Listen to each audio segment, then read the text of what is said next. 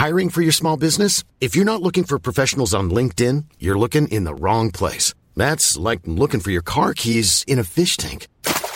LinkedIn helps you hire professionals you can't find anywhere else, even those who aren't actively searching for a new job but might be open to the perfect role. In a given month, over 70% of LinkedIn users don't even visit other leading job sites. So start looking in the right place. With LinkedIn, you can hire professionals like a professional. Post your free job on linkedin.com/people today. The FT.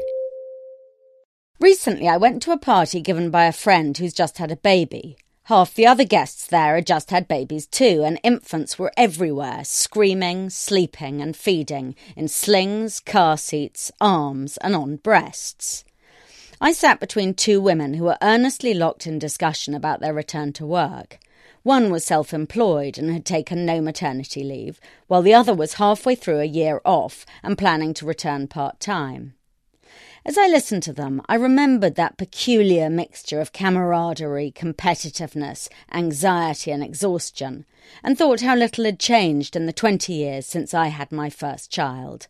These questions of how to divide time between a baby and a job are being asked with just the same urgency and confusion as they were then.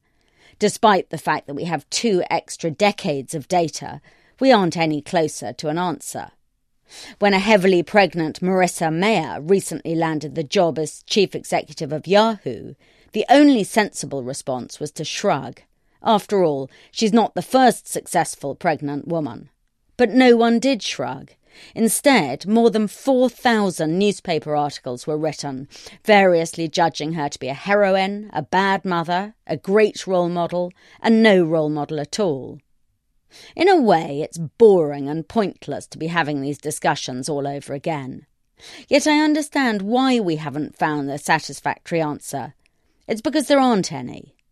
There is no best length of maternity leave. There is no best way of combining motherhood and jobs. Above all, there is no balance. Instead, it's a continuous, fluid game of survival, the rules of which are unclear, shifting, and different for everyone. To realise this should mean that we can stop talking about it, but the reason we can't do that is that it feels too important.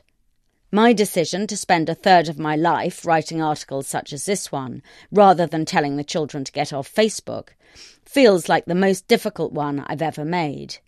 Yet unlike most other big decisions, where you can usually work out at least with hindsight if you got it right, with this you never know. There is no control test. In fact, there is no such thing as right. There are only lots of varieties of wrong. Just the other day, one of my children phoned me at work to say he was going to a pop festival, and when I got home he'd gone to some unknown destination with almost no money, no food and no sunscreen. That felt vaguely wrong. So this is how it works. It's a process that involves much trial and many errors, and when the errors seem too great, we do an Anne-Marie's slaughter and hope for fewer of them under the new regime. What was remarkable in her case was not that she quit a fancy job in the State Department, or that she wrote a bonkers article in which she declared that her volte-face proved that women couldn't have it all. What was extraordinary was that she had reached her 6th decade without having worked that out before.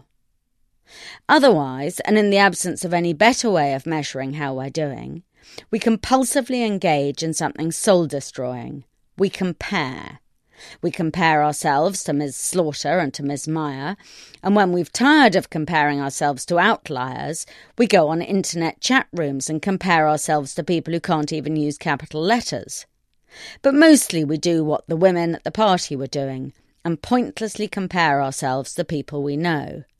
I get a nasty feeling in my stomach when I hear a friend has sent her children to Florence for the summer on history of art tours, but feel a little lift when another declares that her kids are spending their vacation sleeping till noon and then spending the afternoon on the sofa watching YouTube in the dark. Both of my responses are stupid, as their children aren't mine. Yet as a result of such comparisons, I've found something cheering in a grim way. A friend who quit work decades ago to raise 4 delightful, funny and cultured children has just been told by her eldest that she's a pathetic cipher who has wasted her life. Funny that. One of my children told me not so long ago that I was so busy living my own life I had no idea what was going on in theirs. There is only one certainty in playing this individual game of survival. Whatever you do, there will be angry voices in the media telling you that your answer is wrong. But there's no need to listen to them when there is an angrier adolescent at home telling you just the same thing with even greater conviction. For more downloads, go to ft.com/podcasts.